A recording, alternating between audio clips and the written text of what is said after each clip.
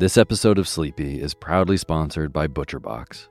If you've listened to Sleepy for a while, you know that I love good food, eating well, and treating my body right so that I can take on my days. Well, ButcherBox helps you do exactly that. They deliver super high quality, 100% grass-fed beef, free-range organic chicken, crate-free pork, and wild-caught seafood right to your door. It's humanely raised, no antibiotics or added hormones. They have a huge variety to choose from. They are excellent deals. They've got recipes and guides and tips included, and there's free shipping, always. Eating well is a huge factor in getting a good night's sleep, as is sometimes saving the trip to the grocery store and taking some stress out of your daily schedule. I have been loving these deliveries for those reasons. Been cooking up their steak tips with eggs in the morning with butter and scallions and soy sauce, and I also made a delicious brine chicken roast with lemon parsley gravy. So good. The prices for this kind of quality and convenience is really impressive. ButcherBox has made me very happy. So sign up at butcherbox.com/sleepy and get our special deal. ButcherBox is offering our listeners a free for a year offer, plus an additional $20 off. Choose salmon, chicken breast, or steak tips free in every order for a year. Sign up today at butcherbox.com/sleepy and use code SLEEPY to choose your free for a year offer. Plus, get $20 off your first order. butcherbox.com/sleepy. Eat well, sleep well.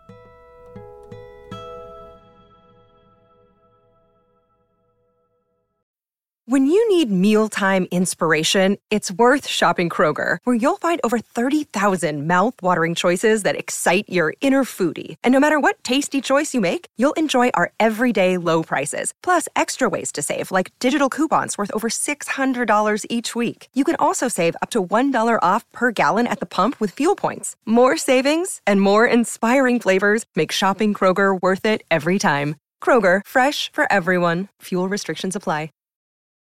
Imagine unlocking a version of yourself that's unstoppable, where mental barriers no longer hold you back. Listen to Mentally Stronger with me, Amy Morin, therapist and international best-selling author, here to guide you on a journey to reaching your greatest potential. Every Monday, I bring you into conversations with some of the most fascinating minds. Experts, authors, entrepreneurs, athletes, and musicians. They don't just share stories. They reveal the mental strategies that propelled them to the top. But here's the real magic. At the end of each episode, I break down their wisdom into practical therapist-approved advice. In my solo episodes, I dive deep into the techniques that build mental strength. It's like having your own personal therapy session as you discover how to turn these insights into steps you can take right now. This podcast isn't just for those facing mental health challenges. It's for anyone who wants to push their limits, achieve peak performance, and truly thrive. Are you ready to unlock your full potential? Then it's time to become mentally stronger. Subscribe to Mentally Stronger with therapist Amy Morin, available wherever you love to listen to podcasts. Hey, my name's Otis Gray, and you're listening to Sleepy.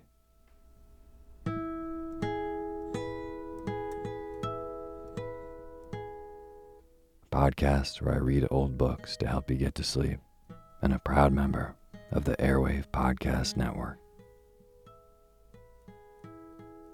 I have got a wonderful, snoozy bedtime story for you tonight.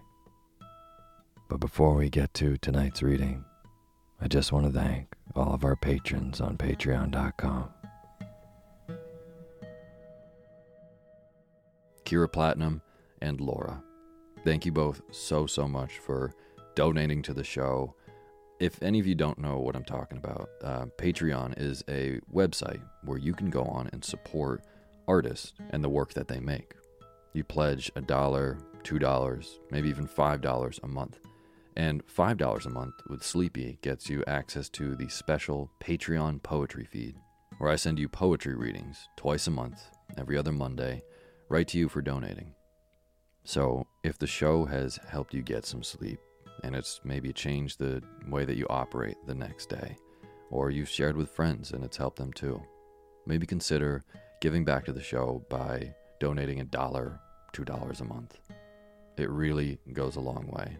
So if you'd like to, you can go to patreon.com/sleepyradio. and be a part of making this show. Thank you. And as always, the music that you're hearing is from my good friend James Lepkowski, and the Sleepy cover art is illustrated by Gracie Kanan. Well, you already know what tonight's book is. The Picture of Dorian Gray, because I just freshly unwrapped it from our Page One book subscription box. And this has been probably one of the more requested books since we started the show almost exactly a year ago. I guess a lot of people have a connection to this book, and it's been a long time since I've read it myself, but it seems like something that's been a long way coming. So as the winter lingers on outside my window in Vermont and the wind howls, I'm going to read you The Picture of Dorian Gray by Oscar Wilde. So get real comfortable. Fluff up your pillow just how you like it. Feel yourself melt into your bed. Close your eyes and let me read to you.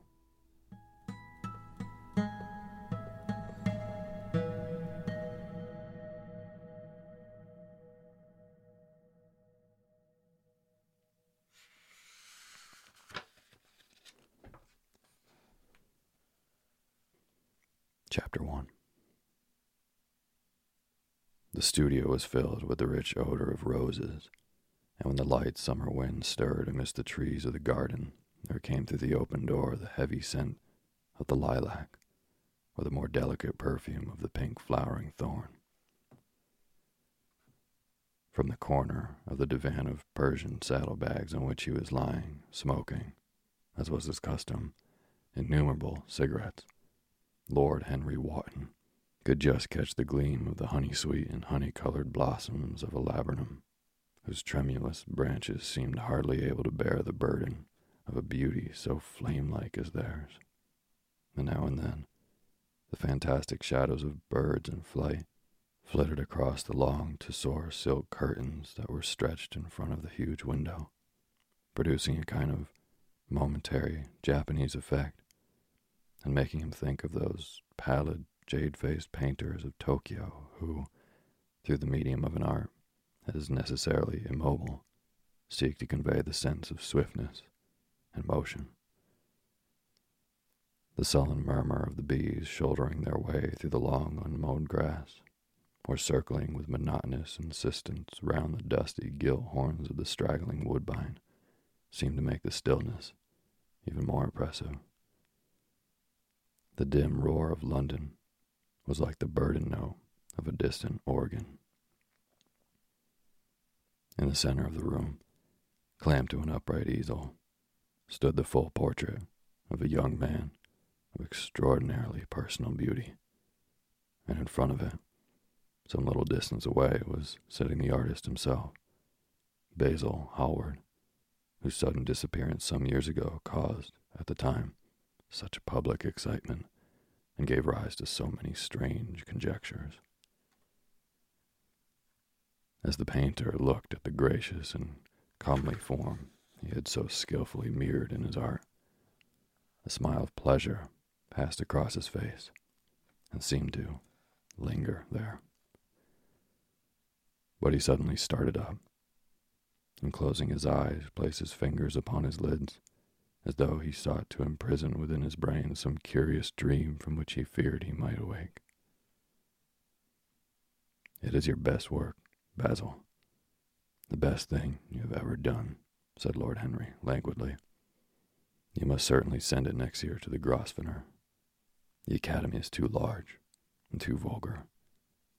Whenever I have gone there have been either so many people that I have not been able to see the pictures, which was dreadful, or so many pictures that I have not been able to see the people, which was worse.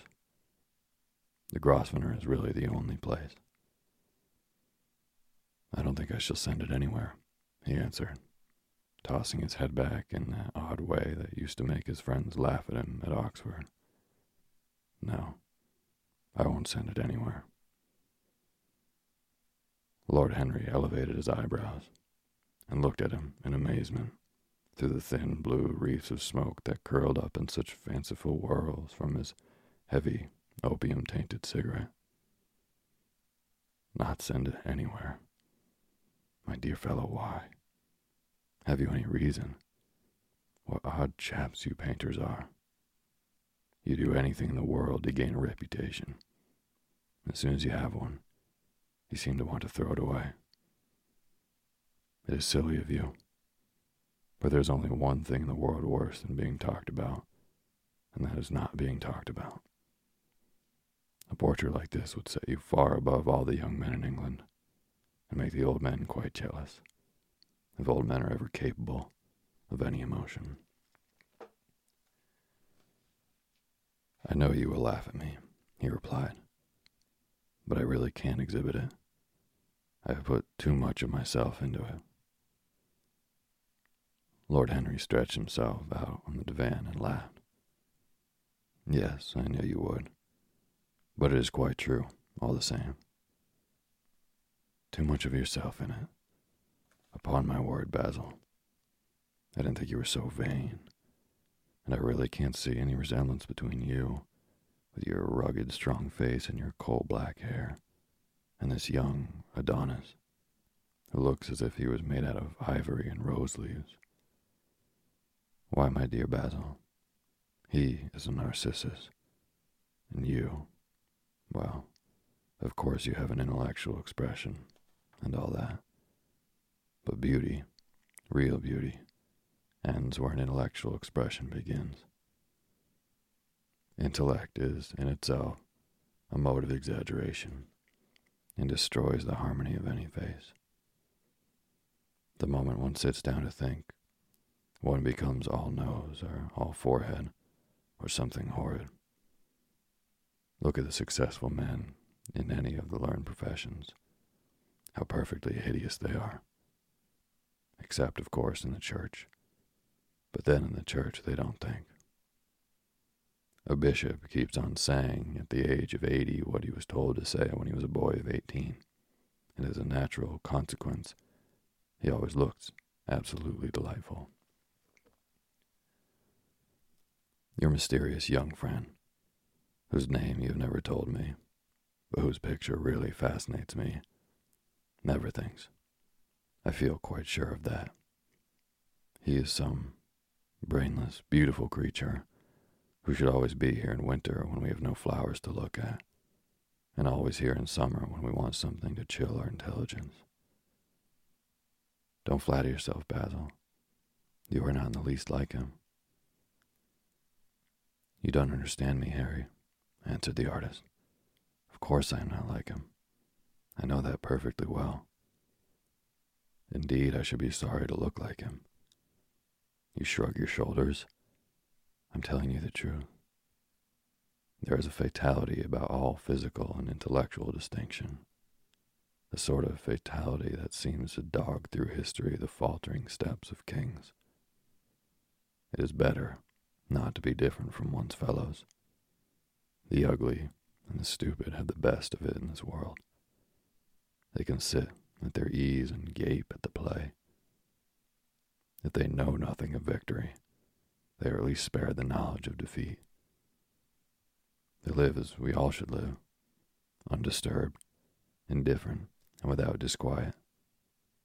They neither bring ruin upon others, nor ever receive it from alien hands. Your rank and wealth, Harry, my brains, such as they are, my art, whatever it be worth, Dorian Gray's good looks, we should all suffer for what the gods have given us. Suffer terribly. Dorian Gray, is that his name? Asked Lord Henry, walking across the studio towards Basil Hallward. Yes, that is his name. I didn't intend to tell you. But why not? Oh, I can't explain. When I like people immensely, I never tell their names to anyone. It's like surrendering a part of them. I've grown to love secrecy. It seems to be the one thing that can make modern life mysterious or marvelous to us. The commonest thing is delightful if one only hides it. When I leave town now, I never tell my people where I'm going. If I did, I would lose all my pleasure. It is a silly habit, I dare say, but somehow it seems to bring a great deal of romance into one's life. I suppose you think me awfully foolish about it. Not at all, answered Lord Henry. Not at all, my dear Basil. You seem to forget that I am married, and the one charm of marriage is that it makes a life of deception absolutely necessary for both parties. I never know where my wife is, and my wife never knows what I'm doing. When we meet, we do meet occasionally, when we dine out together or go down to the Duke's, we tell each other the most absurd stories with the most serious faces. My wife is very good at it, much better, in fact, than I am.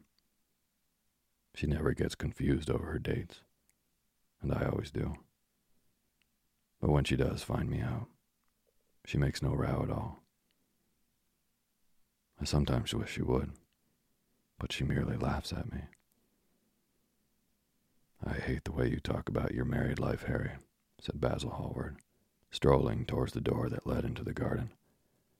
I believe that you are really a very good husband, but that you are thoroughly ashamed of your own virtues. You are an extraordinary fellow. You never say a moral thing, and you never do a wrong thing. Your cynicism is simply a pose. Being natural is simply a pose, and the most irritating pose I know, cried Lord Henry, laughing, and the two young men went out into the garden together, and ensconced themselves in a long bamboo seat that stood in the shade of a tall laurel bush. The sunlight slipped over the polished leaves.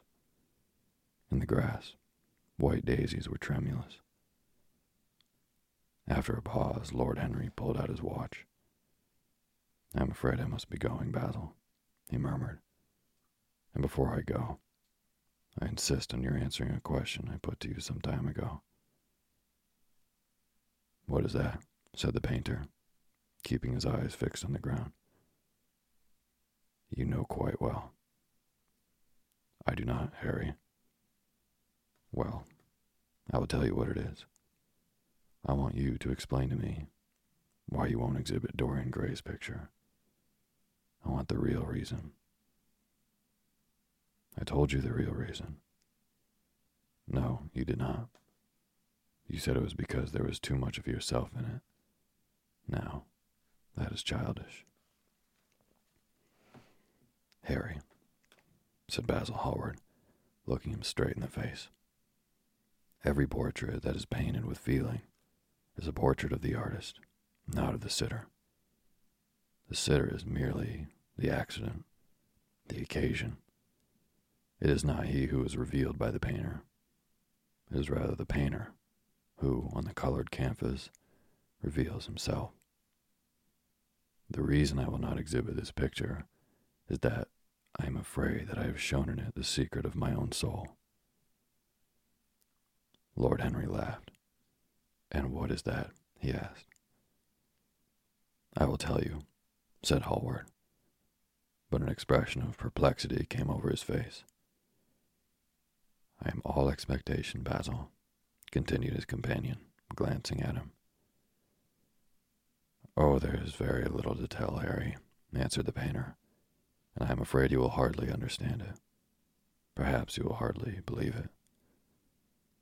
Lord Henry smiled, and leaning down, plucked a pink-petaled daisy from the grass and examined it.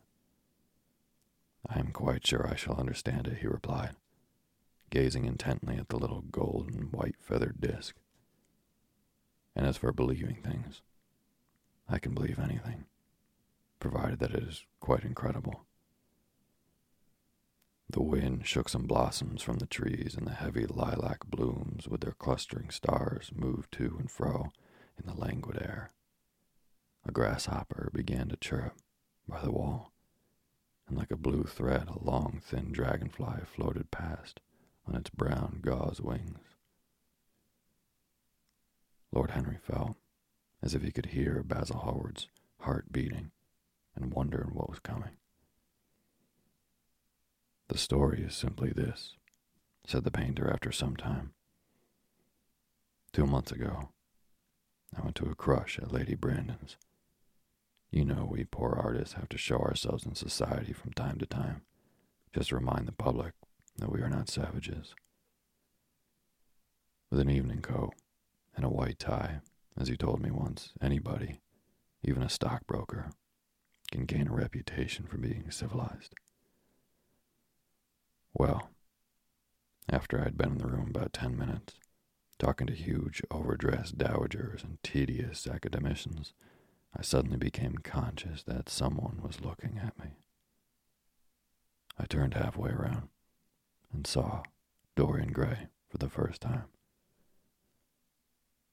When our eyes met, I felt that I was growing pale.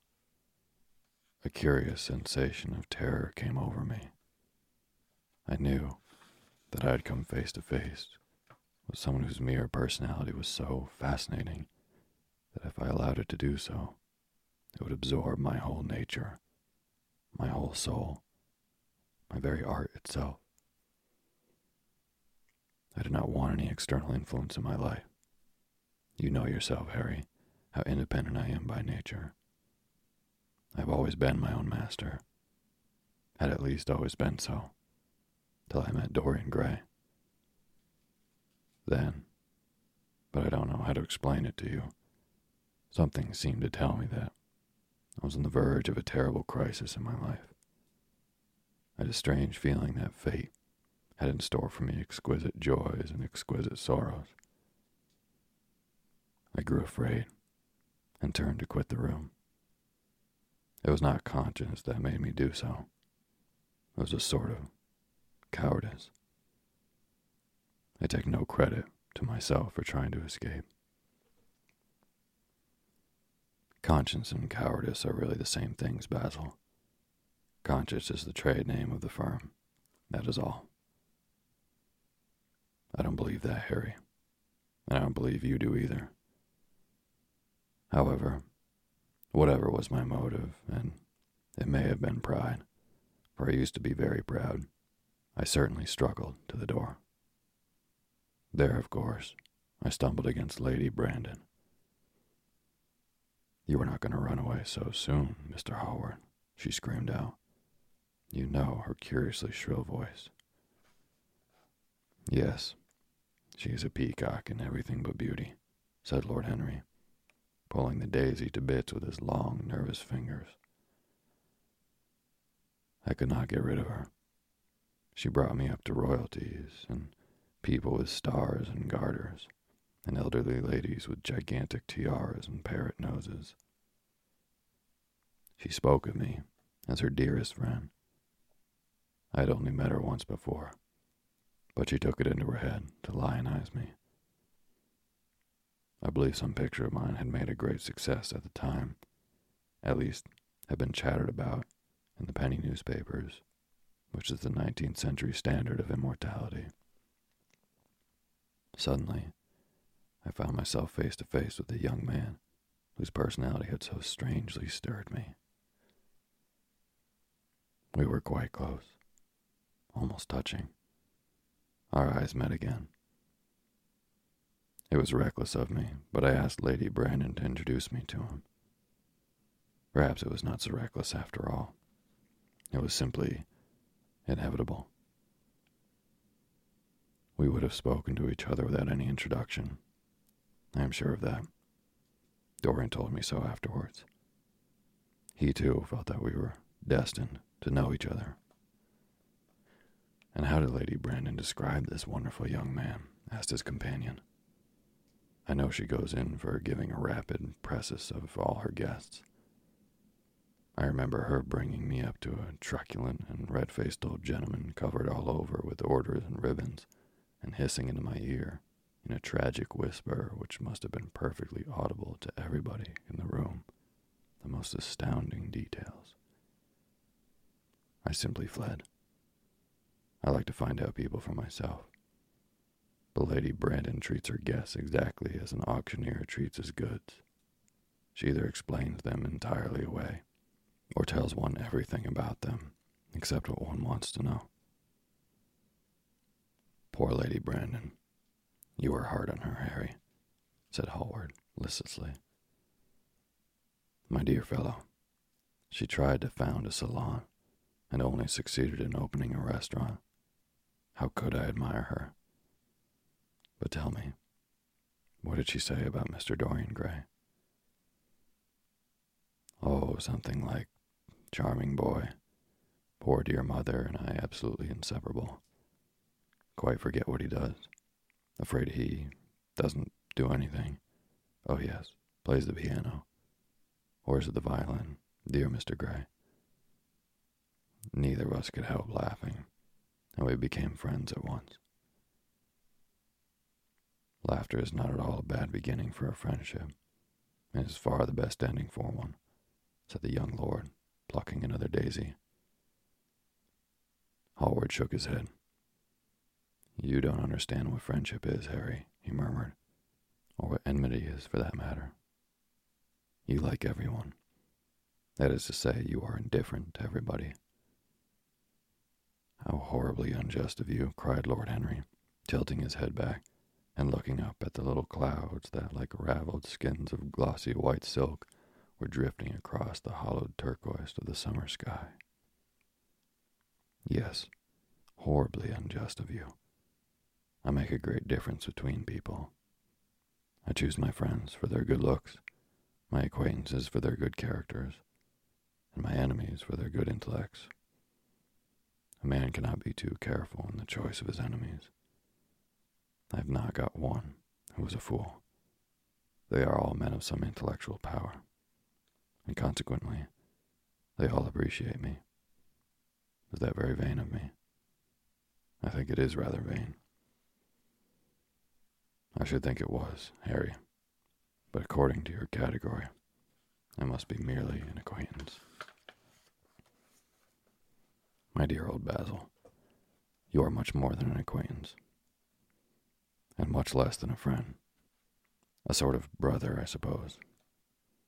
Oh, brothers. I don't care for brothers. My elder brother won't die, and my younger brothers seem to never do anything else. Harry, exclaimed Hallward, frowning. My dear fellow, I am not quite serious, but I can't help detesting my relations.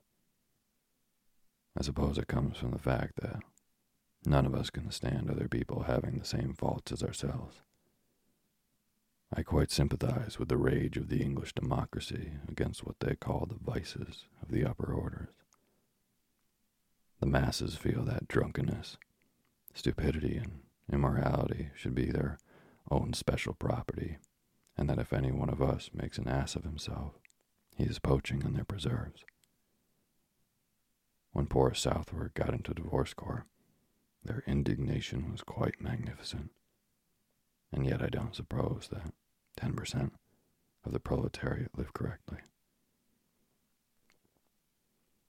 I don't agree with a single word that you have said, and what is more, Harry, I feel sure you don't either.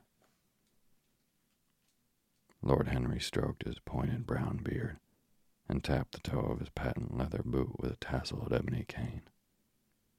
How English you are, Basil.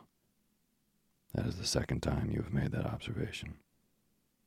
If one puts forward an idea to a true Englishman, always a rash thing to do, he never dreams of considering whether the idea is right or wrong. The only thing he considers of any importance is whether one believes it oneself. Now, the value of an idea has nothing whatsoever to do with the sincerity of the man who expresses it. Indeed, the probabilities are the more insincere the man is, the more purely intellectual will the idea be. As in that case, it will not be colored either by his wants or desires or his prejudices. However, I don't propose to discuss politics, sociology, or metaphysics with you. I like persons better than principles, and I like persons with no principles better than anything else in the world. Tell me more about Mr. Dorian Gray. How often do you see him? Every day. I couldn't be happy if I didn't see him every day. He is absolutely necessary to me. How extraordinary. I thought you would never care for anything but your art.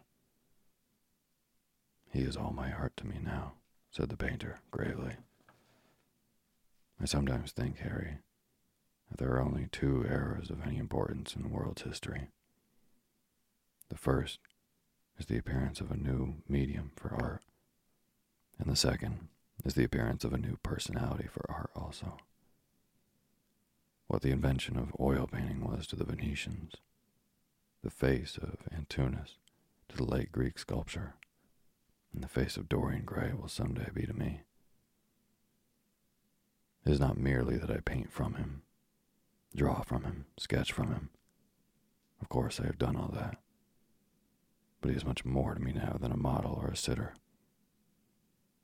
I won't tell you that I am dissatisfied of what I have done of him, or that his beauty is such that art cannot express it.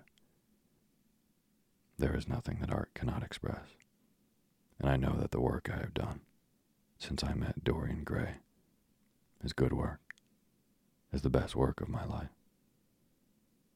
But in some curious way, I wonder, will you understand me?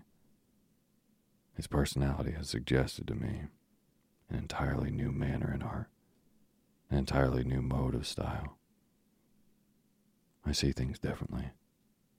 I think of them differently. I can now recreate life in a way that was hidden to me before. A dream of form and days of thought. Who is it who says that? I forget. But it is what Dorian Gray has been to me. The merely visible presence of this lad, for he seems to me little more than a lad, though he is really over 20.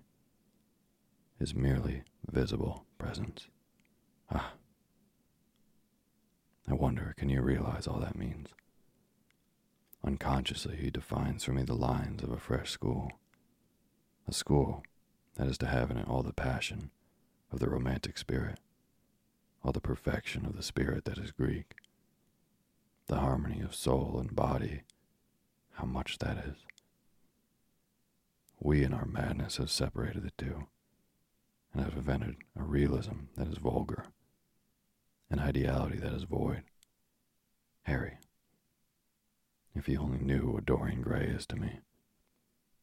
You remember that landscape of mine, for which Agnew offered me such a huge price, but which I would not part with. It is one of the best things I have ever done. And why is it so? Because while I was painting it, Dorian Gray sat beside me. Some subtle influence passed from him to me, and for the first time in my life, I saw in the plain woodland the wonder I had always looked for and always missed. Basil, this is extraordinary. I must see Dorian Gray. Hallward got up from his seat and walked up and down the garden. After some time he came back. Harry, he said, Dorian Gray is simply to me a motive in art. You might see nothing in him. I see everything in him. He is never more present in my work than when no image of him is there. He is a suggestion, as I have said, of a new manner. I find him in the curves of certain lines, in the loveliness and subtleties of certain colors, that is all. Then why won't you exhibit his portrait? Asked Lord Henry.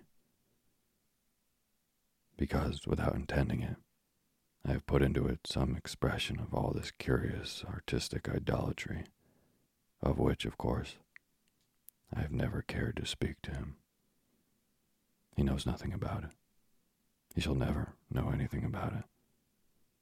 But the world might guess it, and I will not bare my soul to their shallow, prying eyes.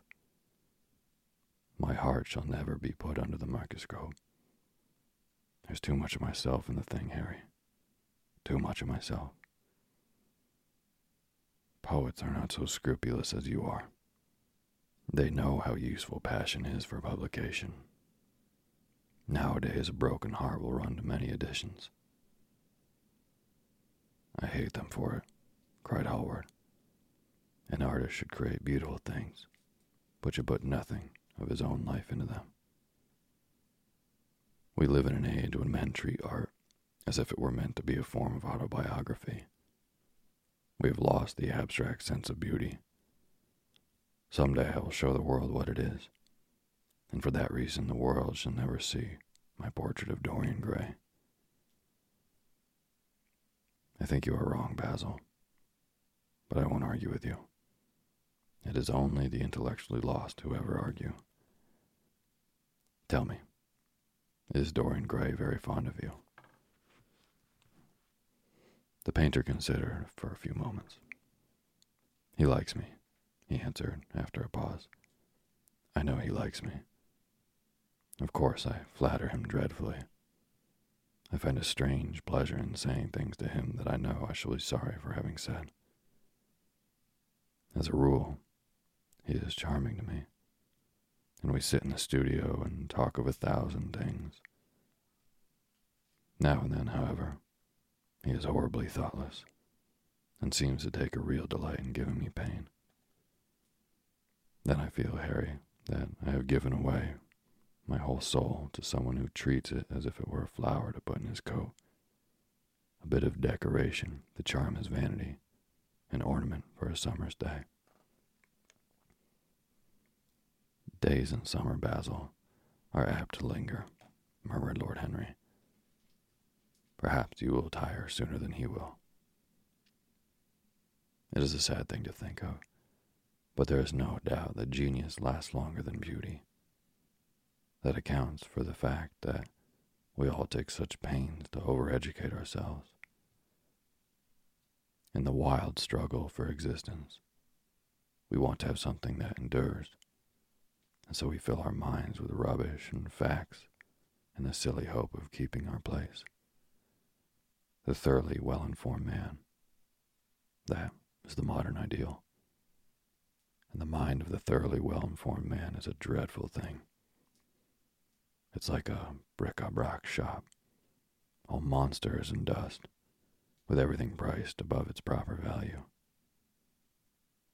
I think you will tire first all the same.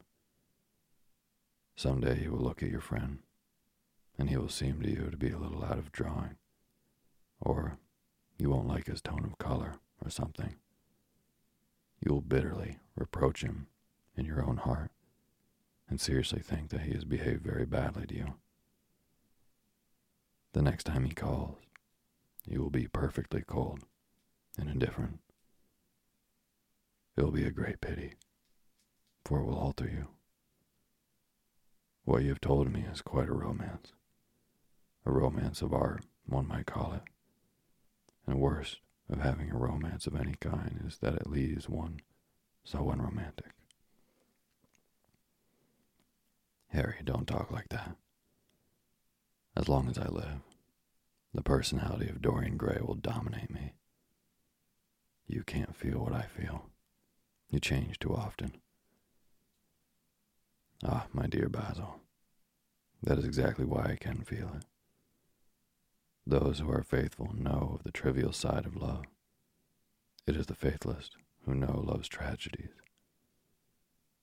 And Lord Henry struck a light on a dainty silver case and began to smoke a cigarette with a self-conscious and satisfied air, as if he had summed up the world in a phrase.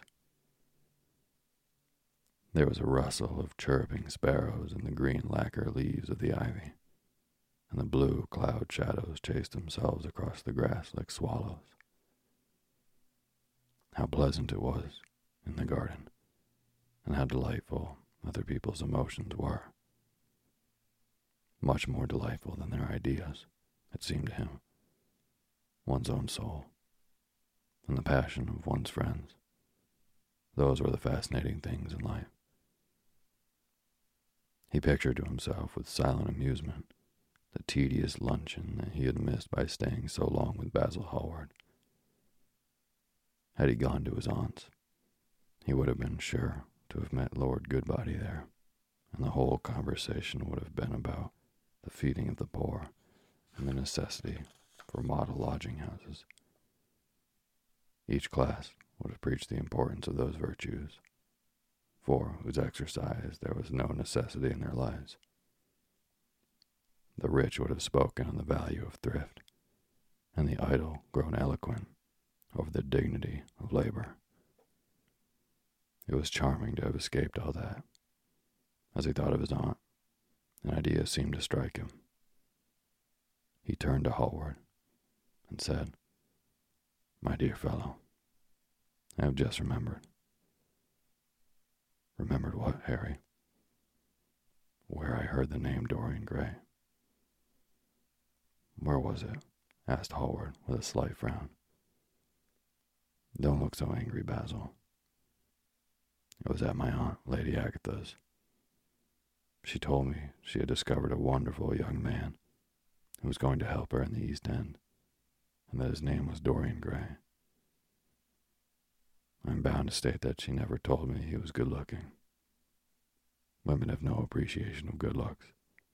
At least, good women have not. She said that he was earnest and had a beautiful nature. I at once pictured to myself a creature with spectacles and lank hair, horribly freckled and tramping about on huge feet. I wish I had known it was your friend." "I'm very glad you didn't, Harry." "Why?" "I don't want you to meet him." "You don't want me to meet him?" "No." "Mr. Dorian Gray is in the studio, sir," said the butler, coming into the garden. "You must introduce me now," cried Lord Henry, laughing. The painter turned to his servant, who stood blinking in the sunlight. "Ask Mr. Gray to wait, Parker. I shall be in a few moments." The man bowed and went up the walk. Then he looked at Lord Henry. "Dorian Gray is my dearest friend," he said. "He has a simple and beautiful nature. Your aunt was quite right in what she said of him. Don't spoil him. Don't try to influence him. Your influence will be bad.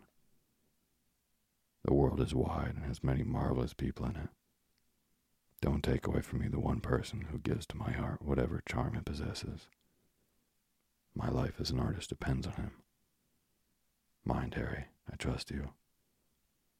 He spoke very slowly, and the words seemed wrung out of him almost against his will. "What nonsense you talk," said Lord Henry, smiling, and taking Hallward by the arm, he almost led him into the house.